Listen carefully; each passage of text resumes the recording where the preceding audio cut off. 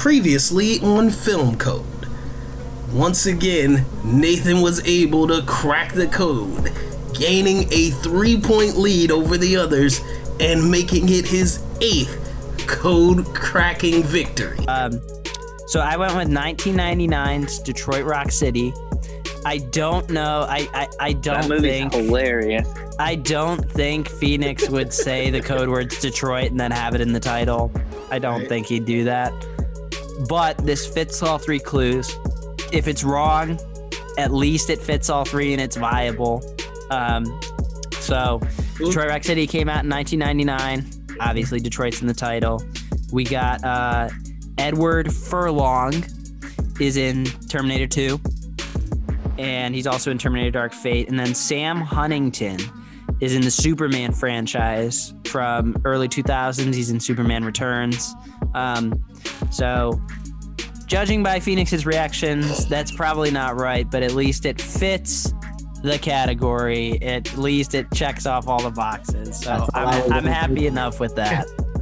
All right. Well, those were great guesses, guys. And I really can't believe this, but Nathan got it right again. Are you kidding me? Are you kidding me? How did you do this? All right. Well, I believe it's my code word this week. So I gotta do all what's possible to defend a 3-point deficit. So expect this to be extremely hard. And Phoenix, I'll text you the correct answer.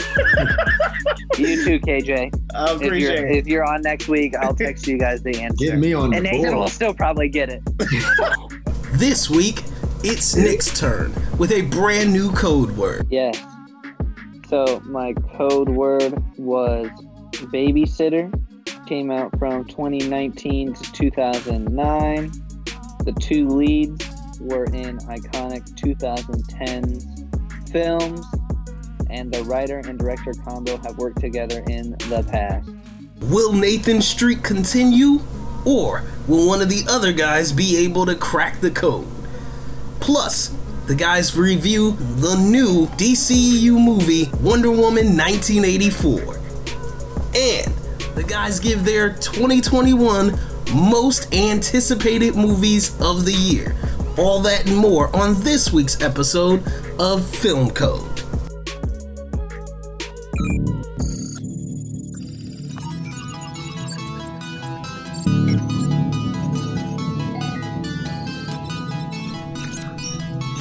You are now entering Film Code. Start program. Run, Forrest, run! Run, Forrest! Are you not entertained? Are you not entertained? All right, what's going on, everybody? Welcome to Film Code, episode 32. Yeah, I remember that. My name's Phoenix Clouden. I am joined with 3 incredible co-hosts. I almost messed that up again, Jesus. First off, welcome back, Mr. Nick Spain. Nick, how are you? Doing well, Phoenix. Super excited to be back on the show. This is our first recording in 2021. Last week we were talking about how last week's episode would be the last recording of 2020, but our first 2021 release. So super excited to finally be in 2021. Happy New Year officially to everybody out there. Hopefully this year is a lot less chaotic than it was last year. So hoping for a good year. Yes, indeed. Same for all of us. Again, Happy New Year to all of you guys listening. And we are also joined by Mr. KJ Russell. KJ, thanks for coming back again, man. We're happy to have you. What's up, Phoenix? Hey, Nathan. Hey, Nick, my boys. Happy to be back into 2020 with you all, and now it's 2021 and to get to start it with you all. So very excited. Like everybody already said, Happy New Year to you and all your family members, and hoping for a better year than last year. Yes, sir. Yeah. And of course, joined by the CEO of Hot Takes himself, Mr. Nathan Pig. Nathan, how are you? I'm great, Phoenix. Thanks for asking. Just going to reiterate what these guys said. It's great to be in a new year, full of possibilities, full of listening to 32 episodes of Film Code and more side episodes for those of you who are first listening to us. Yeah, just excited for all these movies that are going to be dropping in 2021, which we'll be talking about here in a little bit. Absolutely. And we are kicking off the new year, technically, I guess, with a very interesting movie that I cannot wait to hear because I know how Nathan feels, but I've not spoken to Nick or KJ about it, so super excited. We are talking about the latest from Patty Jenkins. It is Wonder Woman 1984. This world is not yet ready for all that you will do. Your time will come, Diana. And everything will be different.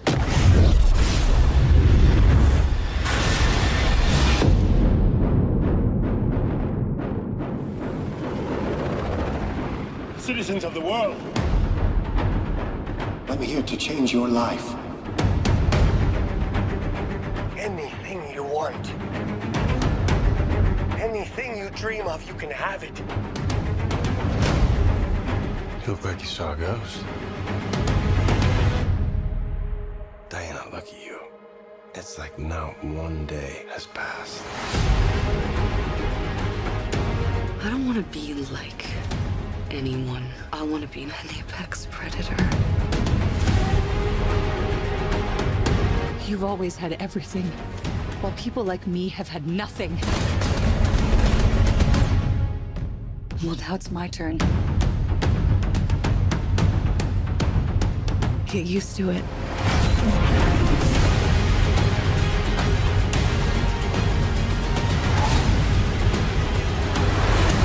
I've never been one for rules. The answer is always more.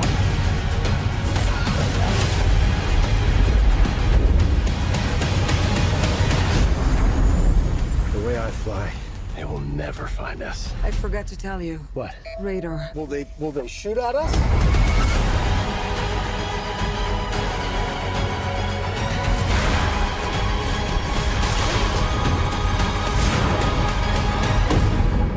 Barbara, what did you do?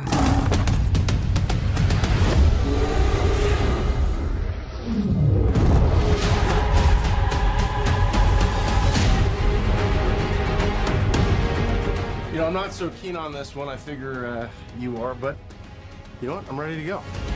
I think we can do better. Parachute pants? Yeah, Does everybody parachute now? Had a simultaneous release in theaters and on HBO Max due to the pandemic. Stars Chris Pine and Gal Gadot, also Pedro Pascal and Kristen Wiig. Very interesting concept, a sequel to the original Wonder Woman. This is the 9th film for the DCEU, I believe. All right, so let's get started, guys. With our first impressions, spoiler free. Let's see, Nick, why don't you start so we can get an idea of where you feel. Yeah, I know Nathan's excited about this one since he doesn't know where I stand. But honestly, I watched it last night and it wasn't too bad. I honestly had a fun time with it. I mean, my man, Pedro. I know you guys hate me, but it's fine. I mean, was it a bad movie? Sure. But was it that bad? No, it wasn't that bad. Nathan giving it like 1.5 stars. My man Pedro, Mandalorian, loved seeing him. So yeah. All right. KJ, what about you? So I'm not even going to lie to you all right now. The first time that I watched this movie, I fell asleep. I watched it with my mom. She fell asleep. My little brother, and he fell asleep. So we all woke up about the end of the movie and had to rewatch it the next day. We're not happy about having to rewatch it the next day. So that says anything about how we liked the movie or didn't like the movie.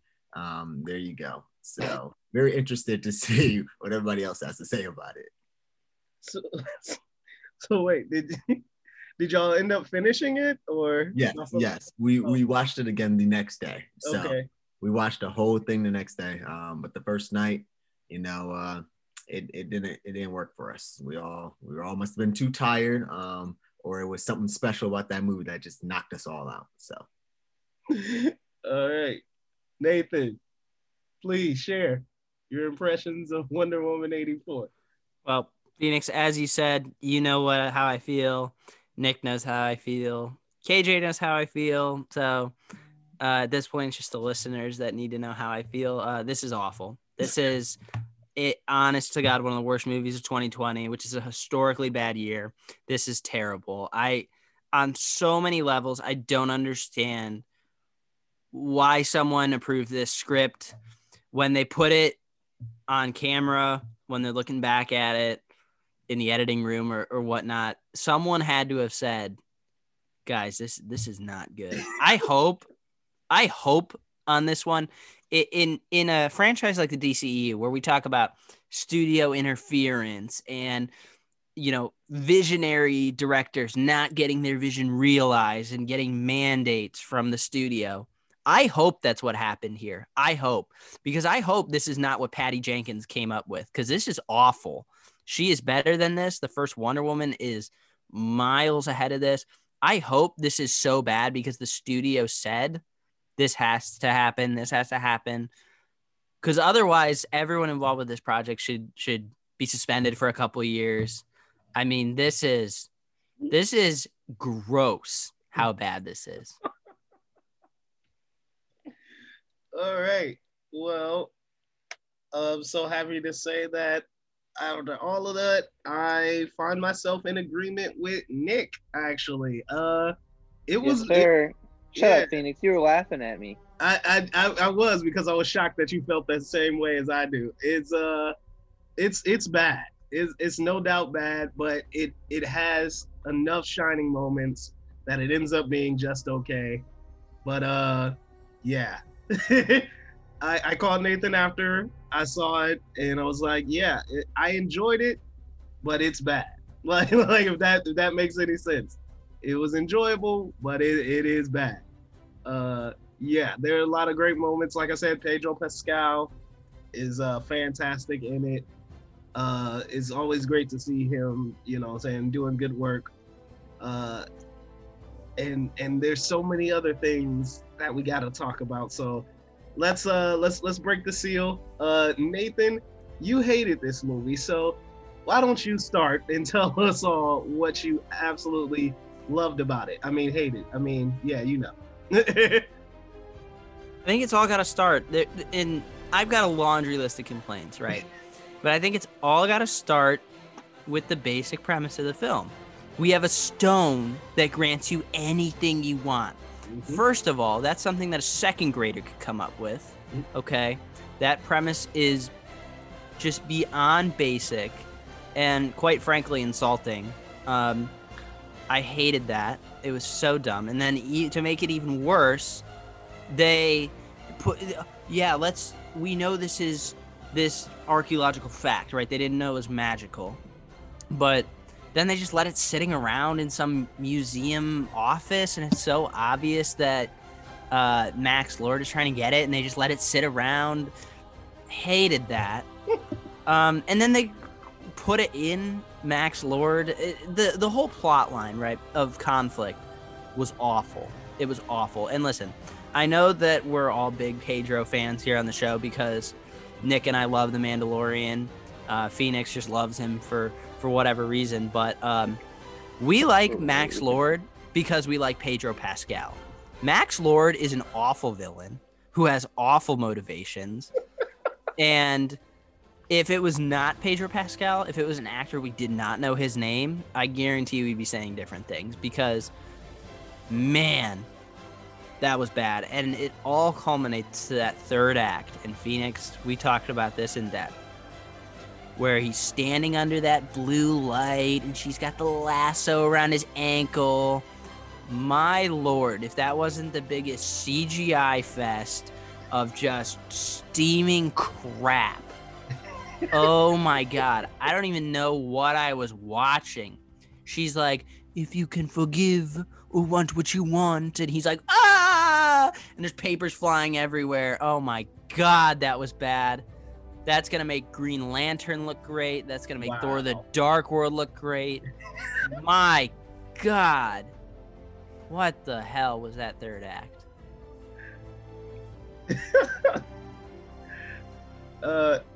Nick? I was gonna say this is one of those movies that, like, I'll say this. I'll go negative since Nathan's roasting. It did not need to be 2.5 hours long. There's no way, no how, where this movie needed to be 2.5 hours long. At sometimes I was bored for sure. I watched another 2.5 hour movie after this, which was completely boring as well. But this was boring for some parts. All discrepancy. I haven't seen the first Wonder Woman. This is only the third DCEU movie I've seen, with Justice League, which we reviewed for the show, and Birds of Prey, which came out earlier this year. So I'm kind of like in the dark when it comes to the Wonder Woman storyline. But I didn't like Chris, whatever his name is, Chris Pine. His addition into the movie seemed a little weird to me, in the body of some random person. But at the end of the day, like, I see where Nathan's coming from, but at the end of the day, like, I just don't see it as that bad. But I think you're right about Pedro. If it wasn't him, it probably would have been worse. It's the same thing. I think I said it here on the show, or I think I was saying it to someone else. I don't know. We like Mace Windu because we like Samuel L. Jackson. Samuel L. Jackson's a badass. He can play anyone and we love him. But Mace Windu as a character blows. He doesn't do anything. If it was some random dude playing Mace Windu, we wouldn't care. But because it's Samuel L. Jackson, we're like, wow, he's sweet. It's the same thing. We like Pedro because he's the Mandalorian. Because he's funny. Because he's memed all over Twitter right now. But his character was written like ass. And I just want to touch on, before we get to KJ, I know you got some problems here too. I want to touch on what you said about bringing back Chris Pine's character, whose name escapes me right now because I just don't care.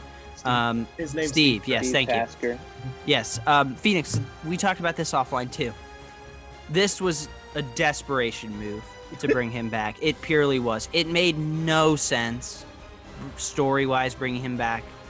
The way that he died in the first Wonder Woman is one of the best things about that movie because of the heroic sacrifice and what it meant to Wonder Woman's character arc. And it just seemed like such a plea, such a desperation thing. We talked about this, Phoenix. It's like they were at the drawing board trying to come with themes and ideas for this movie, and they just didn't feel like it was strong enough. I kind of hate when they bring back dead characters from anything. The way they do it in Endgame truly works because that's, I think, a different, unique situation. But how they do it with Loki and all the Thor movies is a desperation. I don't have any other examples off the top of my head right now, but I agree. I think Chris Pine's a fine actor. I don't think he did a bad job or anything like that. But bringing his character specifically in, it was desperate. All right, KJ, what about you? Well, to start out, I already knew that I wasn't going to be the biggest fan from the beginning when they were in the mall. Just the way that it just felt like, I don't know if y'all had the same feeling, but it just didn't really exactly feel like a 2020 release of a superhero movie. Like, yes, it takes place in 1984, of course, like some of the clothing, whatever it might be, but just the way that it was done, some of the CGI with it, and it just didn't feel right. So I was like, okay, well, I'm just gonna still have an open mind to it. I just wanted to have an open mind. We're talking about bringing Chris back, and that is the part where I fell asleep. When they were at the party, and then he comes up in this different body, and I'm like, okay, what's going on? Blah, blah, blah. Then they get back to his apartment. After that, I was knocked out. I didn't remember a single thing the next day about what happened after that. So then after watching it the second time, Still didn't like that part of the movie at all. Don't even understand it. And villain wise, horrible, terrible, absolutely terrible. Speaking about the motivations, doesn't make any sense really. Like, okay, so he had all these oil rigs that needed oil, so he wished to be the Rock or the person that can grant all the wishes. Like, it doesn't make any sense to me. And then if the FBI was looking into this artifact and they give it to this museum, there isn't a single agent that will be like protecting it or asking any questions about where it's at, if it's so important and they need to look into it because they know it can be used for anything. Like, there wasn't a single FBI agent there. I just don't understand. I don't understand that. And it just did not feel right. It didn't feel like all the pieces were going together. Of course, it was, Wonder Woman and her love, and then we have the secondary villain that wants to be Wonder Woman, and then she gets like 3 or 4 different wishes to become a predator. I don't even understand. Like, she just wished to be a predator at the end of the movie. And then that predator only appears in one 5-minute scene. And then the fight wasn't even that good. It was a whole bunch of CGI, and then they end up in water and she electrocuted her. I don't know. It was very interesting. This is probably one of those movies that I would not watch again, unless I was held down to watch it. So that is Hold them down. Hold them down. Okay, so feel like you guys gave it a healthy thrashing. I'm gonna err on the side of the positive. Okay, I think a lot of the criticisms are valid, but I do want to point out some good things. I think Gal Gadot is improving in terms of her acting ability. She showed a little bit more range in this movie that I felt, and I did like. Okay, like, first off, you talk about that mall scene. That mall scene was atrocious, okay? It did not belong in this movie. I don't know why she didn't cut it. It would have made perfect sense as a deleted scene, as just something, fun and cool and cute. But there was no reason for it to be here. You're right about the length, 2.5 hours, way too long. I mean, the first 20 minutes could have been axed right there. I mean, well, granted, we didn't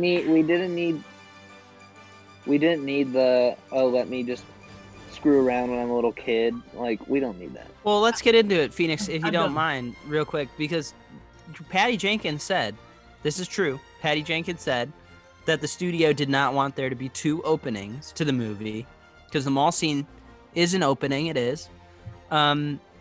I feel like, personally, if this was the first Wonder Woman movie, that scene would have made sense. We see her as a kid, we see her what she is now.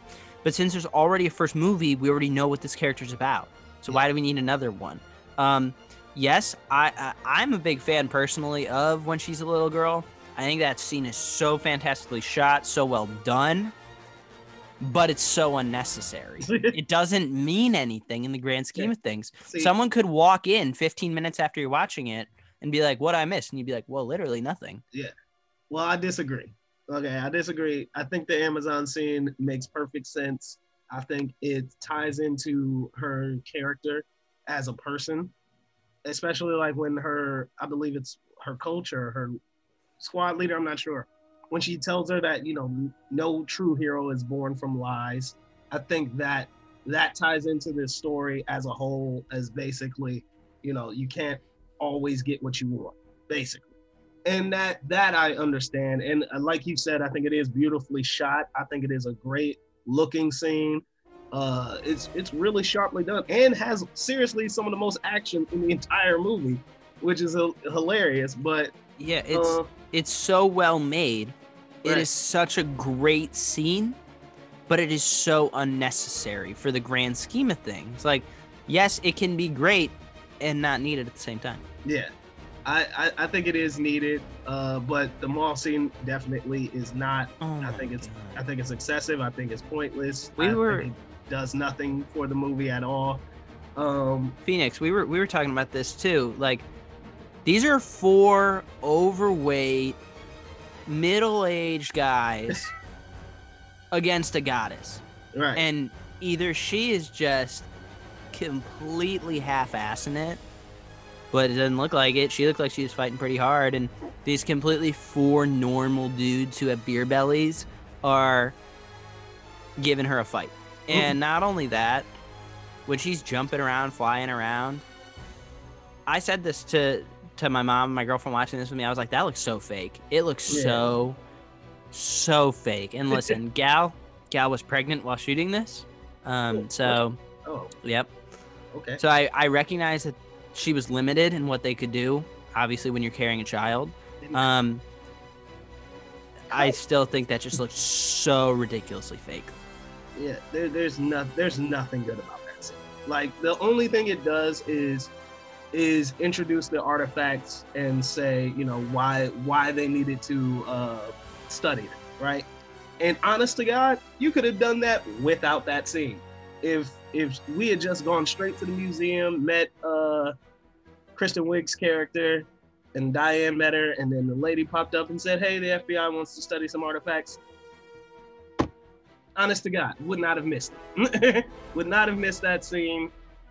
That would have made sense. So those are valid complaints. I wanted to get into some good stuff. I do think Kristen Wiig was a good casting choice. I was weird on it at first. When I first saw her, I was like, not sure I see her as Cheetah. But as the movie went along, I really liked her character and I liked her build up. And she really fit the role, I think, fairly well. I don't really like Cheetah's backstory. I think it's a bit silly, you know. But for what they did, I think Kristen Wiig was a decent fit. Well, not only I have a question for you. Yeah. So, of course, Cheetah always in Wonder Woman's story, obviously, but the way that she came about in the movie. The fact that, okay, you were granted one wish, and she was granted about 3 or 4 wishes to become Cheetah. Like, I just don't understand what they were going for with that. I feel like it just didn't go with the artifact and the rules of the artifact, and then her coming about. Did you like that? No. Okay, I was just making sure. Like, obviously, Cheetah is necessary, and yes, secondary villain, all of that. But the coming about of her is horrible. It's muddled, and I'm not sure it makes much sense. Like, I got the first wish, like I want to be like Diana. That made sense. But the fact that she got another wish for some reason, I was just like, no, no. Well, and I think they kind of back themselves into a corner with, look, you have a character like Wonder Woman who's a literal goddess. You need to find an equal threat to her. Mm-hmm. So they kind of had to pull them something out of their butt to do it. Like this whole wish thing. I mean, literally, let's please stop the superhero trope of big fan of the superhero, gets dissed by the superhero, becomes the villain. And she wasn't necessarily dissed, she was more jealous, but I'd put that under the same umbrella. It happens in The Incredibles, Iron Man 3, countless other movies where I'm a big fan of you. I want to be like you. I get dissed by you. Now I'm the villain. It happens in almost every superhero movie. I'm sick of it. I'm sick of it. So she just falls in that same trope yet again. And I just think they backed themselves into the corner there. I think it's going to be the same thing with Captain Marvel 2. It happened in Avengers Endgame. Captain Marvel is so strong that they don't know what to do with her. And I think it's kind of the same thing. I guess touch on the runtime that Nick talked about. Absolutely no reason this needs to be 2.5 hours. Absolutely no reason. I don't understand why they cut Justice League and made Justice League be under 2 hours, so it's a 1 hour, 59-minute, 59-second runtime. But they were like, yeah, go ahead. Maybe they learned from their mistakes. Maybe they were like, you know what, we effed up on that one. But so much of this needs to be cut out. And I would love to talk about plot conveniences. I shredded to Five Bloods for its plot conveniences. Oh, I got to go take a dump. Which direction should I walk in? Oh, look, I found gold. Right. You're telling me that Chris Pine, a guy who died in like 1919 or 1920 or something, and did not come back until 1980, knows how to fly a jet that was not around when he was alive in 19 whatever. He knows how to fly that? Also, that jet is just fully gassed up in like a museum? What? Also, one of the things that I was like, was when she was like, I can make this go invisible, but I've only done it once in the past 50 years, and it was a coffee cup. And then she's just like, oh, yep, the plane is invisible. I don't understand why. Why? You know, that scene, I don't know why I keep referencing the Avengers, I'm sorry. But that scene in Endgame after Black Widow dies, and they're all talking on the little, like, balcony in front of the pond, and Hawkeye is like, will you go tell the red guy with the floating red guy? And that scene gets memed all the time on Twitter. People are like, I can't believe this was in a real superhero movie and you guys like it. Why is that memed? But the whole, he made a coffee cup invisible. Now I want to make the jet invisible. Why is that not memed? Because that's awful. That is awful. It's awful acting. It's awful dialogue. It's awful everything. To be fair, in Wonder Woman lore, she does have an invisible jet. Like, that is like a part of her repertoire. Yeah, it could have been done better. Like, the way that they do it is incredibly cheap. It feels like this was something that they meant to have in the first movie and never got around to it, and so they threw it into this one. But yeah. Can we talk about how there's a fully gassed up jet that can fly from wherever they were to wherever they're going, like across the ocean, that is sitting inside a museum? First of all, we've all been to museums. We've all seen giant planes or ships. How many of those are gassed up while they're sitting in a building? Zero. I don't think it was more of a museum. I think it was like an actual airport. Because there was a runway. It was outside.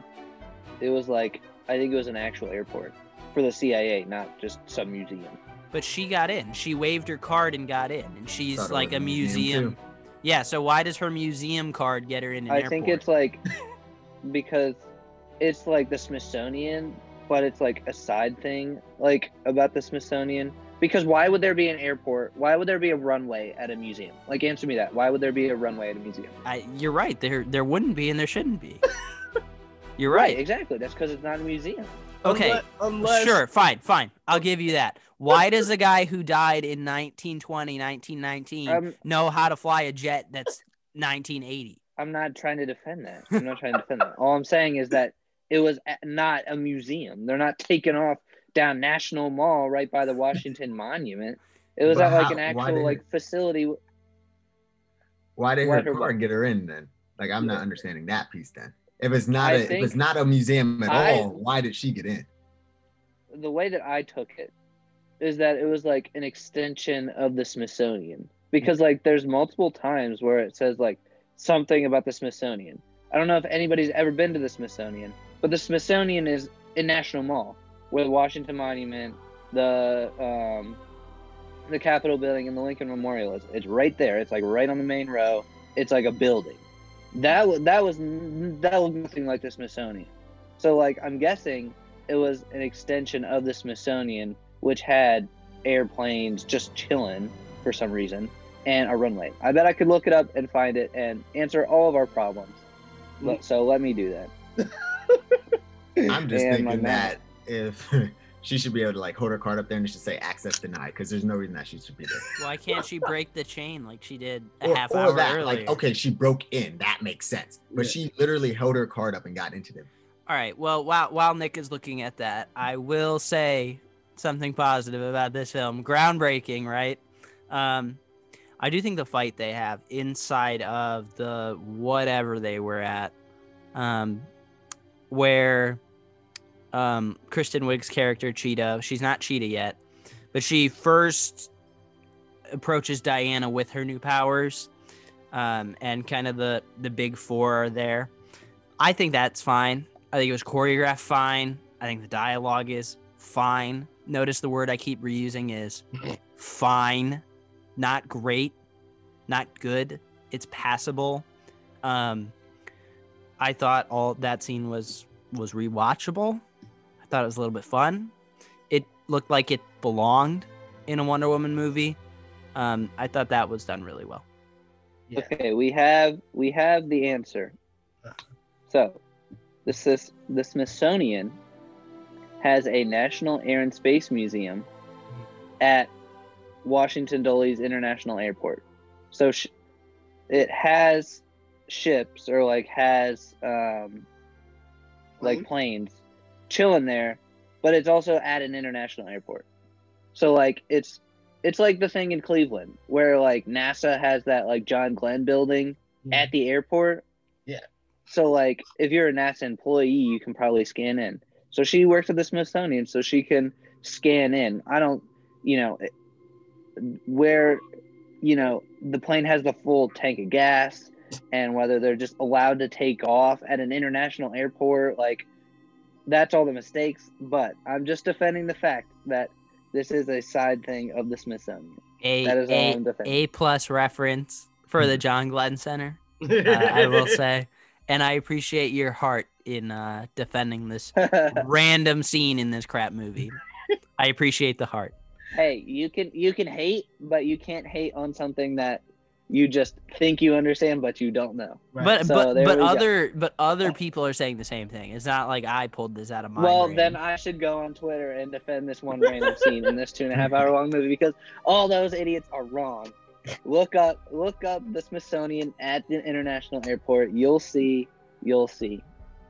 So, but I feel like this, for me, was the case of like something getting more watchable as it went on. The first like hour or so, I was like hour and a half. I was just watching it. I was like, there's just something off. Like when you get that feeling about watching a movie and you like know that there's something off, but you just can't put your finger on it. That was how like my first hour and a half experience of this movie was.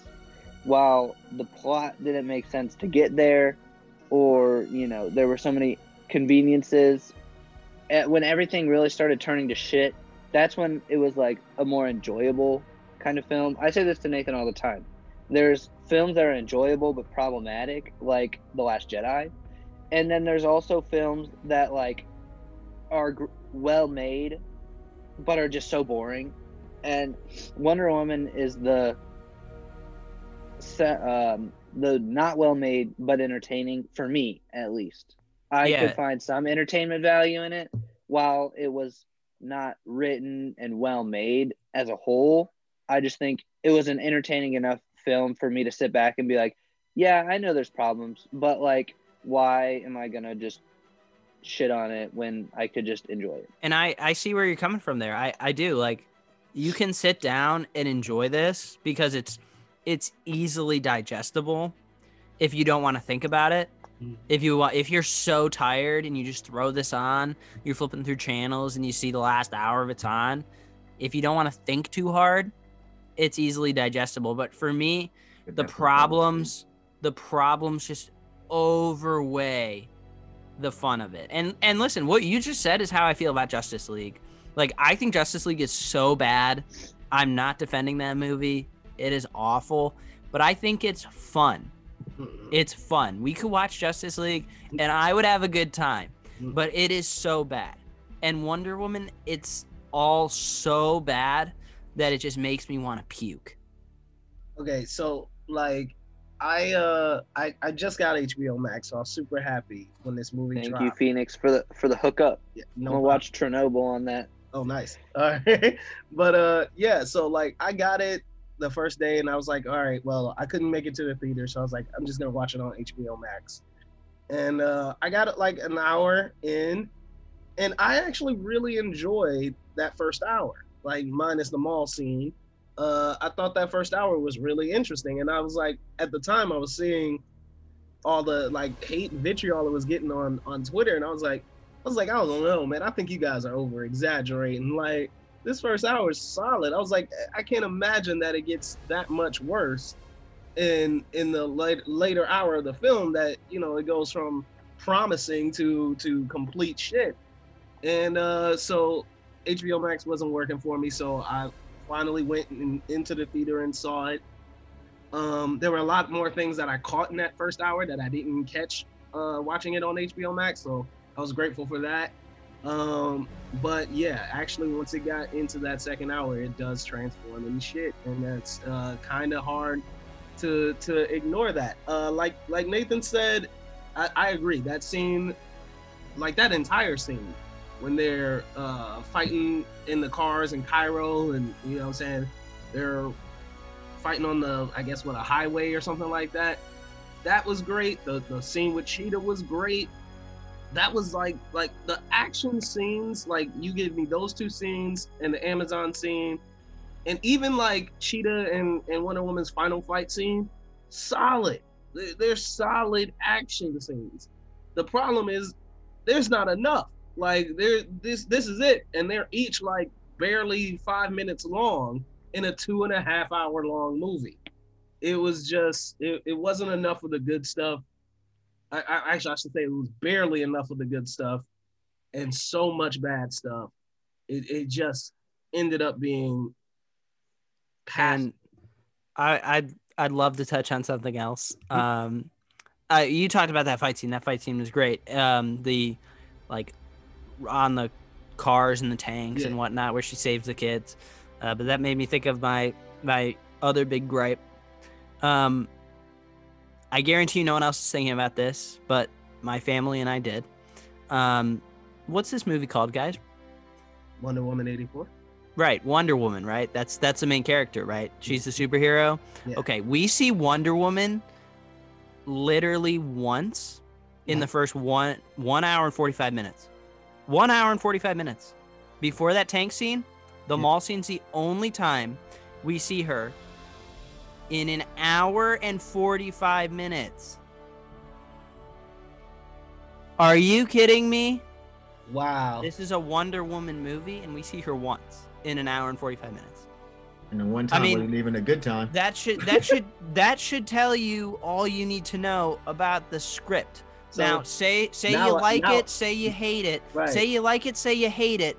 Everyone, no matter how you feel about this movie, needs to recognize that it is a problem when you see your superhero once in an hour and 45 minutes. Now I understand why that mall scene. That's crazy. Now I get it. I mean, what was the thinking? Was it Gal Gadot wants to be more of show her drama side and not her action scene side? Was it because she was pregnant? They wanted to cut down the action? I don't know, because she was Wonder Woman plenty in the second half.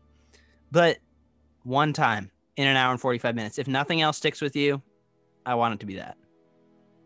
That's a fairly good point. I didn't even realize that. Yeah. So I think we've fairly maligned the movie. Let's get some final ratings. KJ, we'll start with you. Your final rating for Wonder Woman 84. I'm going 2.5. I think at the end of the day, at least for me, I know Phoenix, you know a lot about superheroes. I know Nathan likes superheroes as well as Nick. Like there's still like some fun scenes. We talked about some of the fight scenes. At the end of the day, it's a Wonder Woman movie, so it interests me to begin with. Will I rewatch this movie? Probably not. But at the end of the day, it's a superhero movie, so I like it for that fact. But it has way too many issues for it to be anything above 3 for me, personally. And we touched on all of those, so there's no reason for me to keep hitting on them. Just not a very well put together movie, in my opinion. So 2.5 from KJ. Yeah. All right, Nick, what about you? I was gonna say I'm gonna hit all the same notes that KJ did. It's gonna be a low 2.5 for me. I think there were some redeemable qualities. Luckily for the studio, there was Pedro Pascal. Just I had that recency bias with The Mandalorian. Just finished season 2 in like 2 days. So I love that man. So him as the villain was definitely cool. He sounded nothing like Mando, which definitely low key a little bit made me disappointed because I was coming into this being like, yeah, I'm gonna hear the Mandalorian as the villain in this. Super excited. Nah, didn't hear it. So it'll be 2.5 for me. And that's that. Yeah, I am in the same camp. I'm gonna ride that 2.5. Like I said, it's a bad movie. Like this is a bad movie. It had a lot of misses. It had very few hits. But you know, it just passes. Pedro Pascal is great. Chris Pine is great. Despite him being in a weird role that he, like Nathan said, it was a desperate role. And even Gal Gadot is good. You know what I'm saying? Definitely better as an actress. I think she really is great in this role. None of us mentioned this, but the mid-credit scene with the original Wonder Woman, that was fantastic. It's just really cool to see her. But yeah, 2.5. This doesn't go far enough. Well, I still haven't seen the mid-credit scene because as soon as the credits rolled, my TV was off. This is a 1.5 for me. This is awful. For context, that's half a star away from Lovebirds, from Artemis Fowl, from Jingle Jangle. This was so bad, for all the reasons why we already talked about, and it was very disappointing. In a year of extreme disappointment in movies, there's no way more fitting than to cap it off with this. Yeah. Well, that was Wonder Woman 84. Really want to hear you guys' opinions on it. So if you liked it or you hated it worse than Nathan, which is probably not possible, please let us know. You can find us on Twitter at FilmCodePod. We'd love to hear your review of Wonder Woman 84. All right. So we are going to move on to some questions that we received this week. Nathan, do you have the questions? I do. All right. So first question comes from good friend of the show, Freddie Robles. You can find him on Twitter at FredJRXIII. Freddie, thank you for the consistent questions. Freddie asked this week, what's a movie character that you don't get why that character is popular? And I'm going to throw it to you, Phoenix, to start. Ooh, okay. A movie character whom I don't get is popular. I'm actually gonna go with two, and they're both from this year. The first is Emma. I love Anya Taylor-Joy, but I do not get the love this movie has. I do not get the love that character has. I find her utterly unbearable in the movie to be like suffocatingly just drab. So that's definitely one. The other is gonna be also from this year, from a movie that I actually liked, but I can't understand why anyone likes this character.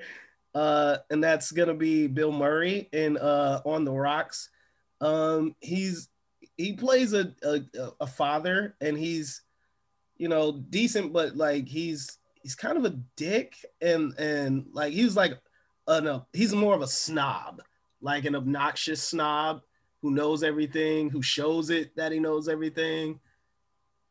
Ugh, like you know, he's not appealing to me. And there's a scene in the movie where he gets pulled over, and because he's white and knows the cop's father, like they get off, and he's drunk as shit. And it's just like, I didn't need to see that. That just hurts the whole movie. So for me, those are two for me.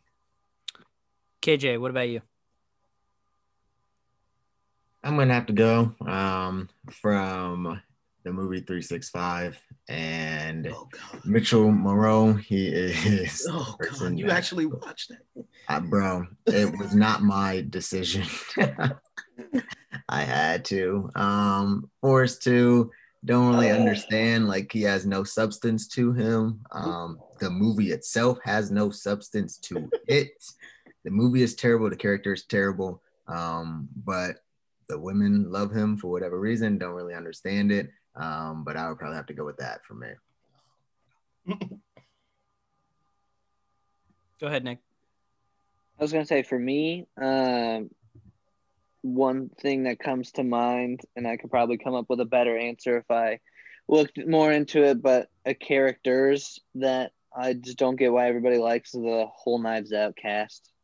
This movie was just incredibly average, and everybody just seems Facts. to love on this Facts. movie. Lies. I like that Speak it movie. into existence. Facts. Hey KJ, I like this movie, but I think people overrate the shit out It of is it. so average. It is so average. We're not saying it's bad. It's just not No. top tier. I think it's above No. average. Yeah, definitely.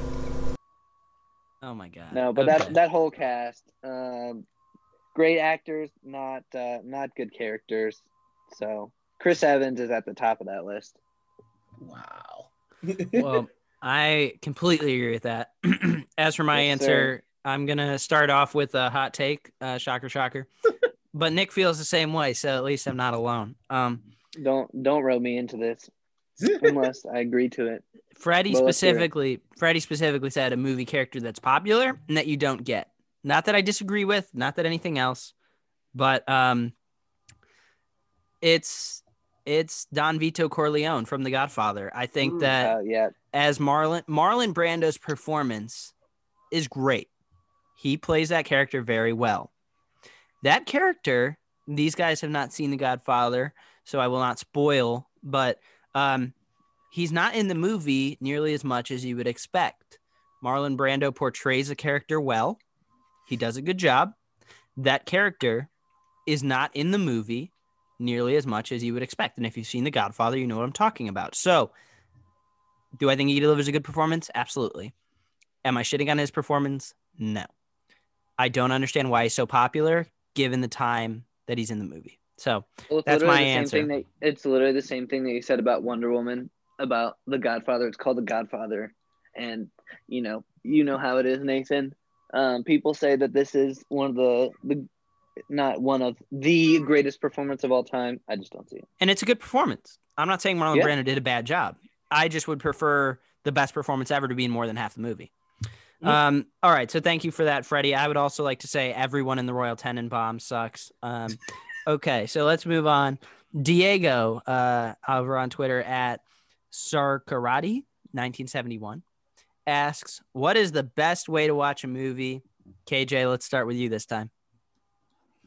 With your mama. I feel like watching it with your mom always, or even your father, somebody older than you in some instances, because they have seen different things or experienced different things. So things that went over my head. Even speaking on Wonder Woman, that's when we woke up at the end, the mid-credit scene. Like, yes, I knew of the older Wonder Woman, but my mom was the first person to say, oh, that's blah, blah, blah, blah, blah. And she played Wonder Woman. She also played in all these other things back in the day, blah, blah, blah, whatever it is. Watching some other movies with my dad and him being able to illustrate things that he knows. Just watching somebody that's watching movies with somebody that's different than you, I believe. Like I go to the movies with Nick and Nathan all the time because we have different points of view and you can have a conversation about things. So I would definitely say watching movies with people. I guess that's what I was getting at. Nick, what do you think?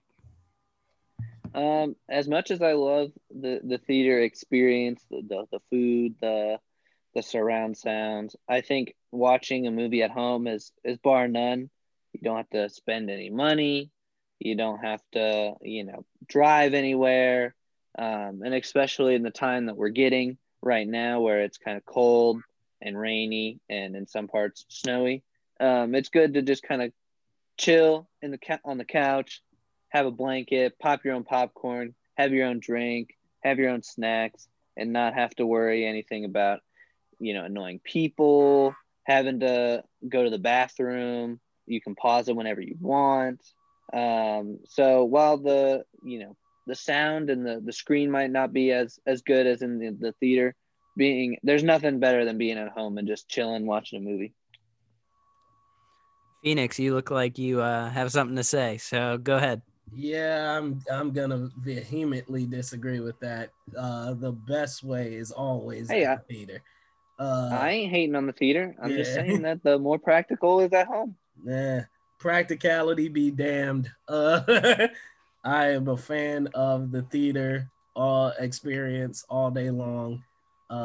It is better. It is more fun, and I think as an experience, like even if a movie is terrible, just getting out and being in the theater makes it even like a little bit better. So for me, it's definitely gonna be in the theater.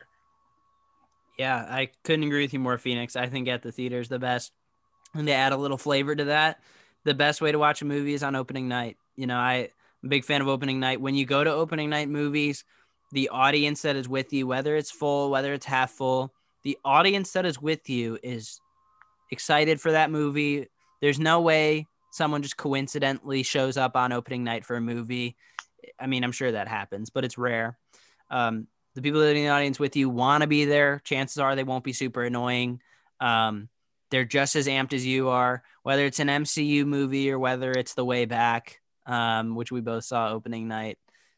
Opening night movies are just great because you're excited about it. You're there the first time it's in the theater. And I don't know. I've just become obsessed with opening night movies, and that feeling on Netflix, clicking on it the first day it's available on Netflix is not the same feeling. So that's what I'm going to go with. And Diego, thank you for your question. All right. Last one comes from Aaron B. Shout out Cinema Chat at Vibin Bruschetta on Twitter. If you could choose any fictional character, who would you pick to be and why? Nick, let's start with you. I think it's just recency bias, and for the first question, if I had more time to think about it, I probably would come up with a better answer. But I gotta go with my man Mando. Just a badass. Gets to go around the galaxy, fighting crime. Not really crime, but just fighting everybody that stands in his way. And of course, you got cute old baby Yoda, Grogu. So as of right now, the recency bias says Mando for me. Well, I'm going to go next just because I have a similar answer. I'm going to be Luke Skywalker. You know, you can be Mando. I'll be the Jedi with all the powers and be Yes, able to throw you over ledges with my brain. I mean, being the greatest Jedi of all time and everything that comes with it, be force sensitive, I think that'd be sweet. Plus, I get this sweet lightsaber. So that's what it's going to be for me. Phoenix, what do you think? I'm gonna go really left field, and I'm going to be Alita from Alita Battle Angel. Oh, Phoenix. Yep. Switch genders and everything, just because I want that sword. I think Rosa Salazar is cute, and I want to be half machine, half alien. So yeah, I'm going with Alita. Go ahead. Go ahead. I was gonna say I actually have a real answer, but I'll wait for KJ to go. Were you between Alita and Stacy from Stacy Runs a Marathon? You mean Emily? No, it's solidly Alita. KJ, what do you think? I guess just on the top of the dome, it's probably Spider-Man. That is always been my favorite superhero. I feel like he is the best superhero because he's the most relatable for a teenage or even a young child growing up. So still waiting on my spider bite, but I would have to pick him. I can just envision like KJ seeing a spider in his room, and where most people would be like, I gotta kill that. So KJ like walks over to it and is like, puts his hand out, hoping bite me, whatever you do, hoping for it to crawl up on him. Oh my goodness! All right, Nick, what's your answer? So even though Mando's a close second, my number one is Tim Lake from About Time. This man can stand in a closet and time travel to any point in his life. Nathan and I talk about this all the time, how sweet it'd be to be able to like time travel and like see different perspectives in life. Like, you know, going back, starting high school, knowing what you know now. Not saying that would be better, but just getting a different perspective. So I think being Tim Lake from About Time, being able to travel in time would be sweet. Yeah, that is a fantastic answer. All right. So most weeks on Twitter at Film Code Pod, we ask you for questions just like the ones we ask now. It's a great way to get organic questions and just talk a little more freely about film.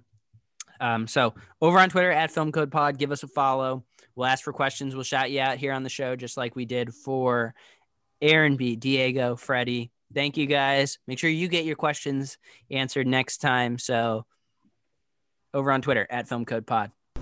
Let's all go to the lobby. Let's all go to the lobby. Let's all go to the lobby to get ourselves a treat. Delicious things to eat.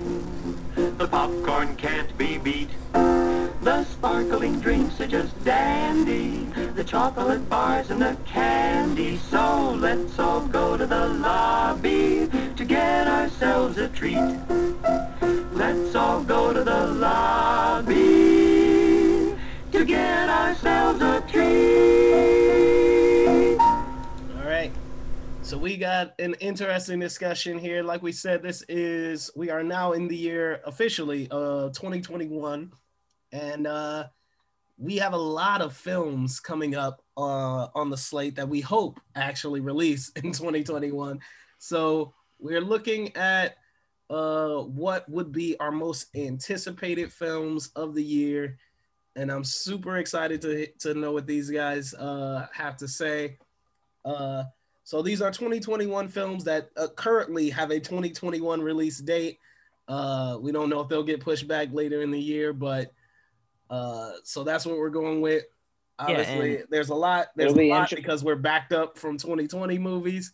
So we got some honorable mentions, and we'll do some top 7, I guess. Eight. And obviously everyone's opinions are different. So, if one of us doesn't say your most anticipated, these are people's opinions. So, I'm excited to see what everyone says. I'll start off with some notable mentions, and then I'll throw it over to whoever wants to do their notable mentions next.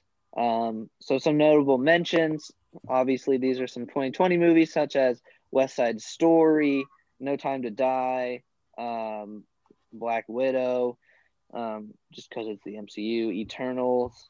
I don't think Spider-Man 3 was last year, but we got that.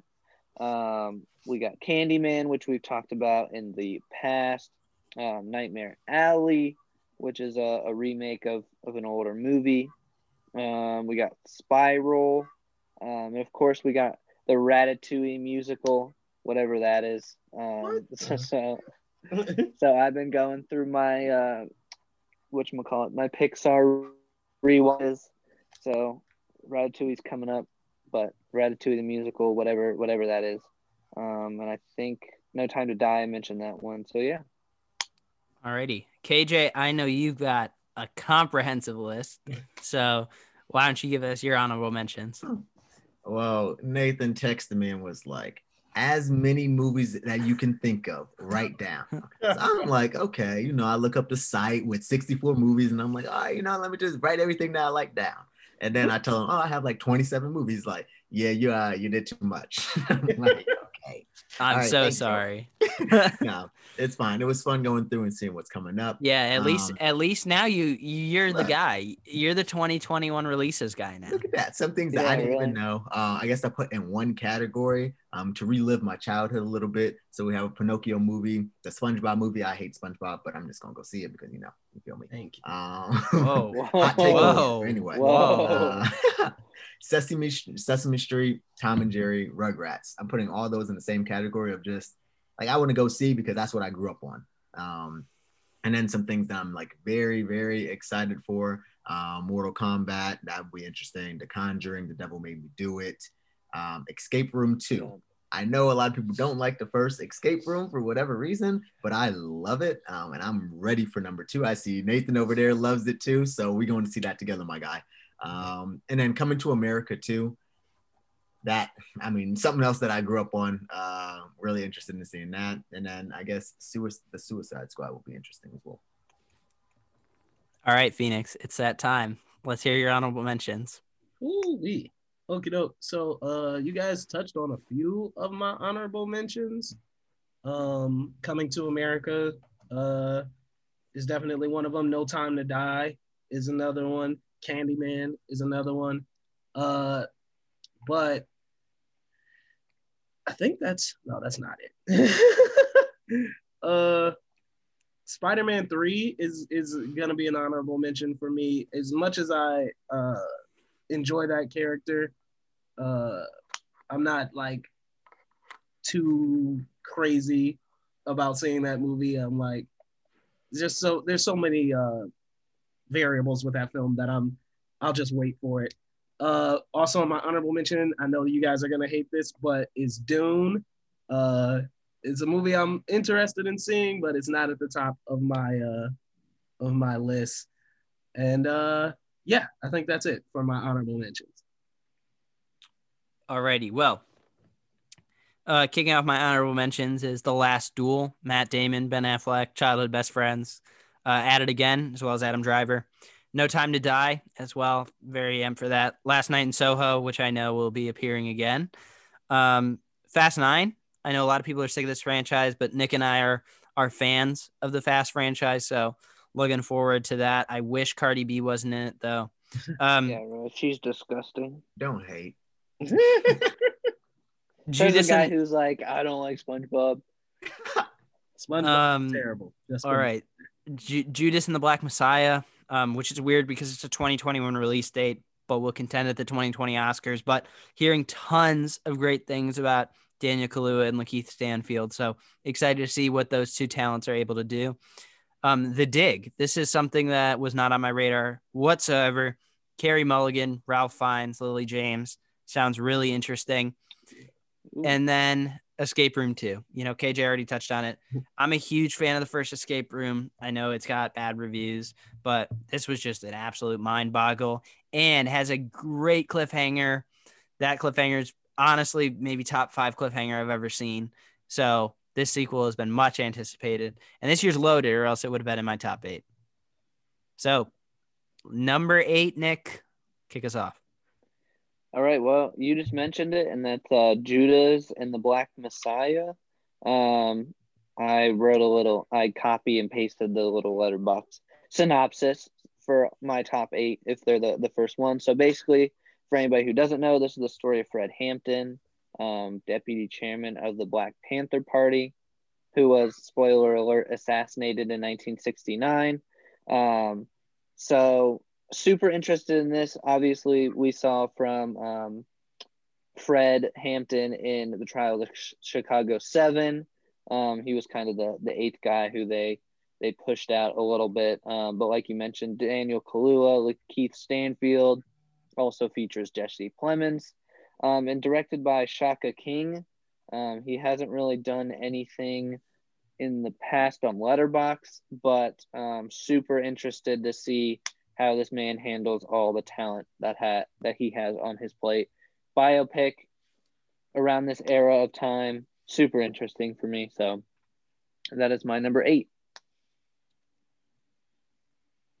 Go ahead, KJ. All righty, kicking off my top 8. At number 8 is Fast 9. Love the series. Grew up on that series as well. Directed by Justin Lin, who also did Fast 5, which is kind of like the turning point of it all. It was going downhill for a little bit, and then everything got realigned, and now John Cena is in the movie. Kind of excited about that. So seeing him as the villain, like John Cena, and interested to see in his acting skills being a villain this time. Sounds like you're a little excited about Cardi B too. I mean, you know, Cardi B, it's going to be fun to watch her on the big screen. You feel me? Fun is a interesting word to use there. Phoenix, let's hear it. All right. So my number 8, and I don't know how I'm going to pick this, but my number 8 is going to be Raya and the Last Dragon. So Raya and the Last Dragon, it's a new Disney movie. This was on my 2020 most anticipated. It got moved back into 2021. It's a movie that looks really good. It's an animated film. I dig it. The animation looks beautiful. It's very folklorish. So I'm always interested in different worlds, and Pixar can do no wrong in my eyes. Sorry, Disney can do no wrong in my eyes. So I'm looking forward to it. Looks like it'll be a fun movie. Alrighty, well, my number 8 is going to be Eternals. Now that I think about it, and KJ got me going on Escape Room 2, those will probably switch, but I'll stick to it for now. Listen, I've been dogging on the MCU quite a bit as of late, but I'm trying to be better about it. I like how ambitious they are going now. I'm excited about this story going very cosmic. You know, when the MCU has gone cosmic, they've done pretty well so far. So don't know a ton about this. Don't want to know a ton about this until I see the movie. So I'm excited about it. New MCU content is always going to excite me, despite me being a little low of them as of late. But Chloe Zhao as well is getting is a big reason why I'm excited for this movie. You know, she obviously directs Nomadland, which none of us have seen yet, but all of us are really hyped for. That will pretty much be a lock to get nominated for Best Picture. And she's just done a ton of fantastic things. One of the up-and-coming directors in Hollywood. So excited to see what Chloe Zhao can do, not only in No Man's Land, but the Eternals as well. Or I'm sorry, Eternals. The is not included anymore. Yeah, really. Because the Batman. All right. Starting off with the number 7 round, I got Gucci. This is a film about the... Just listen, Phoenix. Just listen. Okay. It's a film about the Gucci family dynasty, and evidently there's a murder somewhere in there. The cast is stacked. The director, well renowned. We got Lady Gaga, Adam Driver, Al Pacino, and Jared Leto, just to name the big ones, and directed by Ridley Scott. So not a big fan of Alien, but obviously I haven't seen a lot of Ridley Scott's movies. So interested to see how he takes the turn or takes the story of this Gucci family. So there you go, Phoenix. You reserve judgment and now you're interested. Yeah, I'm interested and also kind of weirdly confused because I'm like, Ridley Scott does really It's like sci-fi. Yeah, it does more sci-fi and it sounds like a character drama. So okay, like I'm interested, but that seems like a weird mix. All right, KJ? Yes, sir. Alrighty, so my number 7, I'm going to have to go with Black Adam. This is an interesting, at least the release date is going to be interesting because it was formerly December 22nd, 2021. We'll see. Apparently they're moving it. I don't know if that is forward or backwards, so I guess we'll stay for that. As of right now, it's sitting at my number 7. Interested to see Black Adam, as you know, that is all-powerful anti-hero as well as, you know, Shazam's nemesis kind of. So that should be interesting to watch and see how that plays out, especially with Shazam coming out in 2023. Of course, it has Dwayne "The Rock" Johnson. That's my boy. Love seeing him on the big screen. So very, very excited about seeing how this movie turns out. Yeah. All right. I forgot about Black Adam. But I'm going with a movie that I don't know if anyone has heard of or seen any of the promotion for, but I like what I've seen so far. I can only hope the movie turns out well. So I'm going with the 355. It's a movie that stars Lupita Nyong'o, I think Penelope Cruz and Jessica Chastain. It's like an all-female group of world-renowned assassins, but it looks sweet. Like it just looks like a sweet, stylish action movie. I hope it lives up to that potential because you got so many like Academy-level actresses in it. I really hope it's good. So for me, that's my number 7 is the 355. My number 7 is Gucci as well. I know that was Nick's number 7. Yeah, this movie really came out of nowhere. If a cast gets excited gets me excited alone. Lady Gaga, Al Pacino, Adam Driver, Jared Leto, and Jeremy Irons. I mean, that's a great group of 5 right there. So love it. I'm a little concerned about Ridley Scott because I know he's an iconic director, but I have not loved Ridley Scott's work. So that scares me, but we will see. Nonetheless, it cracks my top 7. So let's move on to 6. All right. Starting at 6, this was a movie that I didn't know about until I was looking up movies for this, but that is The Little Things. Denzel Washington, Rami Malek, Jared Leto, John Lee Hancock. Don't really know much about him, but it's 2 detectives trying to find a serial killer. One of my favorite movies is Zodiac, so super interested in that. So there's something about secrets and pasts and all that fun stuff. So don't really know much about this. Haven't really heard much about it, but looks super interesting just from the little bit that I've seen. Yes, sir. I am going to go with The Hitman's Wife's Bodyguard for my number 6. If you haven't seen The Hitman's Bodyguard, it is a very fun movie. One of the most memorable things that I have watched in recent years, just by the fact that I could sit down and just enjoy the whole movie. No, it is not a perfect movie by any means whatsoever, but I'm very excited to see what they do with the second one. When you have Samuel L. Jackson in a movie, of course, I'm going to be interested in seeing how they move on to the second installment of it. I'm here for it. So that is my number 6 for you all. Nice. All right. My number 6. No, I'm pretty sure this one is coming out in 2021. I hope. No, I'm literally on the Letterboxd page right now.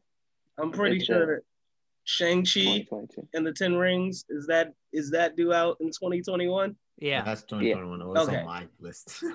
Yeah. Okay. Then that's my number 6. Shang-Chi and the Legend of the 10 Rings. That'll be my number 6 for 2021. Alrighty. Well, my number 6 is one that I know is going to appear higher on a couple of your lists, but it's Killers of the Flower Moon. Martin Scorsese is obviously an iconic director, working with his 2 guys, the OGs, Leo and Robert De Niro. First time they've started a movie together. So that alone is going to get me excited. What holds this one back a little bit for me is that it's set during old times, members of the Indian tribe in Oklahoma. This is just a time period that does not interest me. It's a time period that I find myself frequently bored of. It gives me very Dances with Wolves vibes, which I hate Dances with Wolves.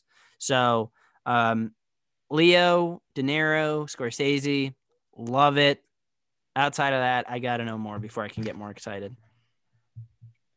Yeah, that was going to be, and last time we did 2021 anticipated, it was on my list, but now it's kind of up in the air.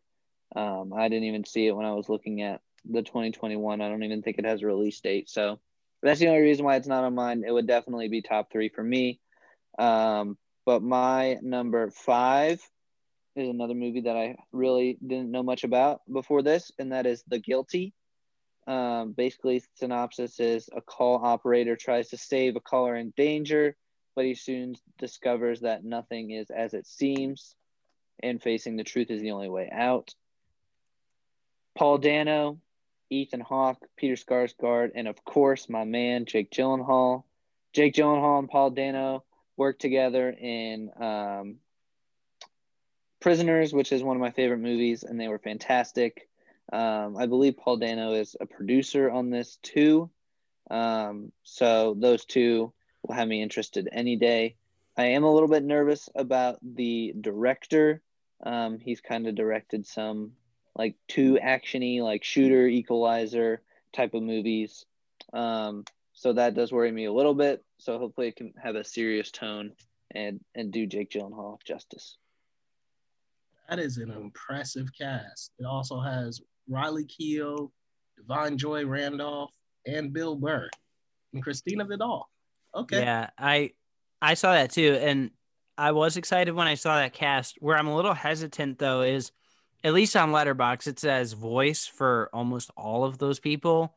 So yes, it's a great cast, but if it's like you said, it's a call operating. So if it's just someone sitting there hearing Ethan Hawke's voice, hearing Paul Dano's voice, me personally, that gets me less excited, but than actually seeing them. But yeah. Well, hopefully it's not like that. Hopefully Otherwise, not. it would not be on my list. Letterboxd has never been wrong. They get everything right all the time. So right, exactly. You know, Chadwick Boseman's the lead of the Defy Blood. So also, I think that may be a remake, not a like. I think there's a there's a Denmark version of this movie. So I'm gonna watch it today. Yeah, they're probably making the same one, but an Americanized version. It has a 97% on Rotten Tomatoes. Yeah. All right. Let's KJ, what's your number 5? Yes, I am taking Phoenix and moving it up one spot. Shang-Chi and the Legend of the Ten Rings. I'm very excited about this movie. Anybody that has watched Marvel knows that we've seen the Ten Rings from, the very beginning and seen it throughout as well.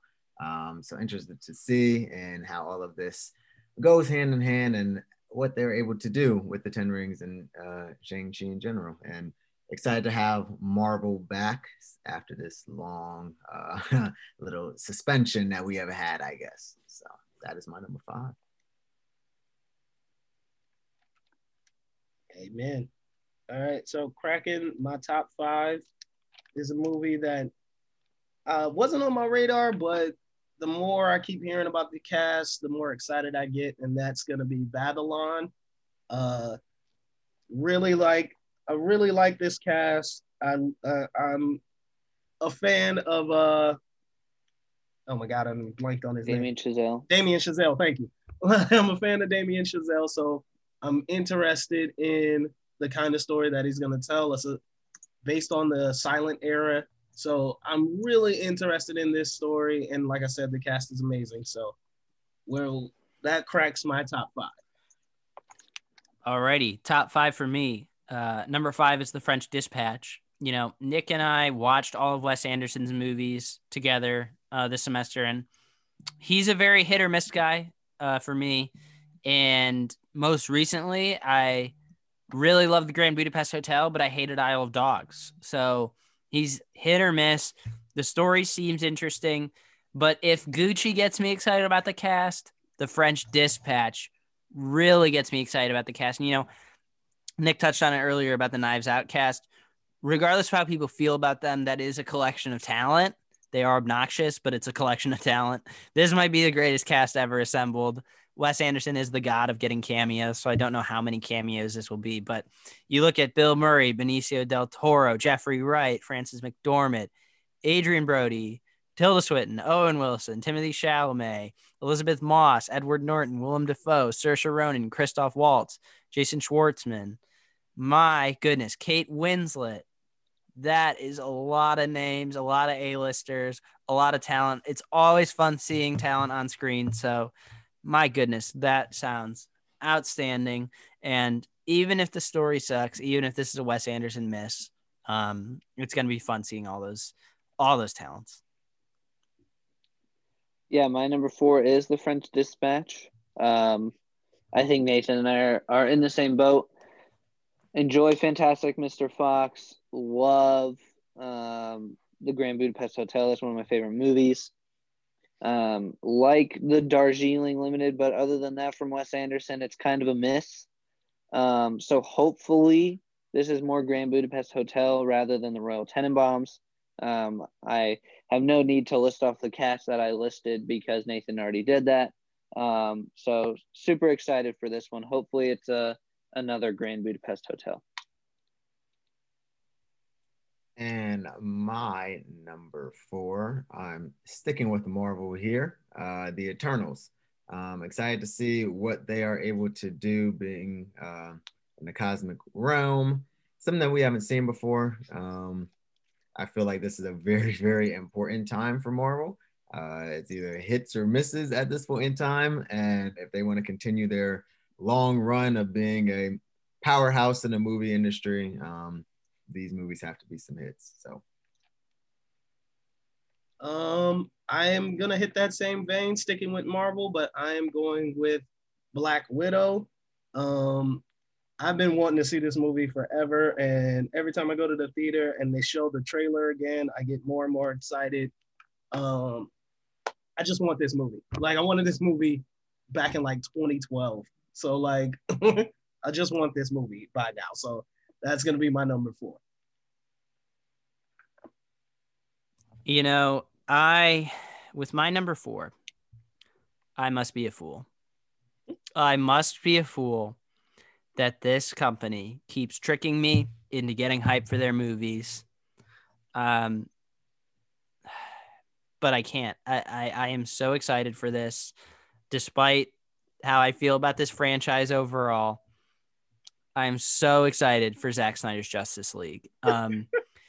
Look, we know how abysmal Justice League is. I must be a fool for keep getting excited for these DCEU movies because they're all awful. But just the fact that his vision is getting realized, the story here helps my anticipation greatly. You know, we did a whole episode on it. Zack Snyder's whole vision was getting replaced. He had a death in the family, had to walk away, and they basically stripped him of his movie. This is like a third of what his movie would be, or a quarter, something like that. I'm not the biggest fan of BVS. I'm not the biggest fan of Man of Steel, but I'm excited for this. I hope it's awesome. And it's just exciting to see this kind of story. This is one of the biggest movie stories of all time, at least behind the scenes wise. So I'm really looking forward to Zack Snyder's Justice League, and I must be an idiot to keep getting excited about DC.